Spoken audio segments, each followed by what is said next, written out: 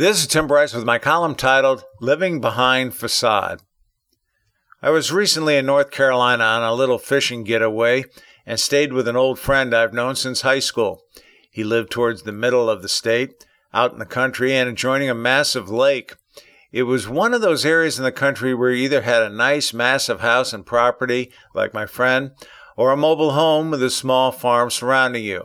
I'm not going to pass judgment on which home was better, as we do what we can to survive, but I observed both types of properties live behind some form of facade, and this got me thinking. Some homes lived behind a plethora of flotsam and jetsam, while others were more orderly. Yet I suspect most of it was facade.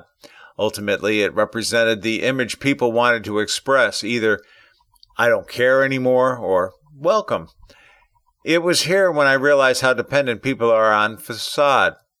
We all use some form of facade to our advantage, such as cosmetics to hide a blemish, hairstyles, personal hygiene, tattoos and body piercings, clothing and fashion, decor, automobile types, jewelry, even political correctness. All of this is geared to transmit certain messages to others, telling them what kind of people we are and what our interests happen to be. By doing so, it speaks volumes of our values and morality.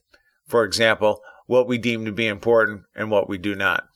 We're all trying to convey an image of some kind, particularly when we are young. Is it the true us? Hardly. It is how we want people to perceive us. Facade hides our flaws and imperfections. Perhaps the best way to think of it is as a deflector shield, thereby telling the public what we want them to know about us and what we do not. Behind facade is the naked truth, something we're trying to conceal for one reason or another. We do this because we fear honesty, and it may reveal a weakness about us to the world. As Jack Nicholson said, "You can't handle the truth."